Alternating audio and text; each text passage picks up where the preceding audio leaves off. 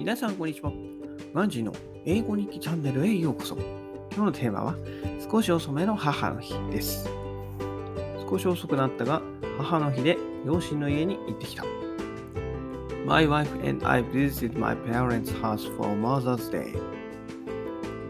両親と妹、自分ら夫婦の計5人で食べた。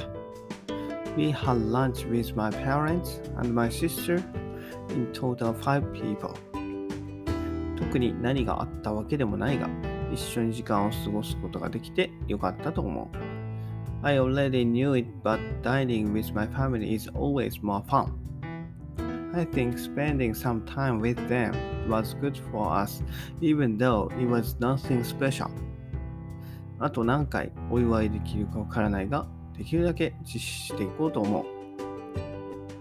I don't know how many times we will be able to celebrate Mother's Day, so I want to continue doing it as much as I can. 以上です。バイバイ。Have a nice day!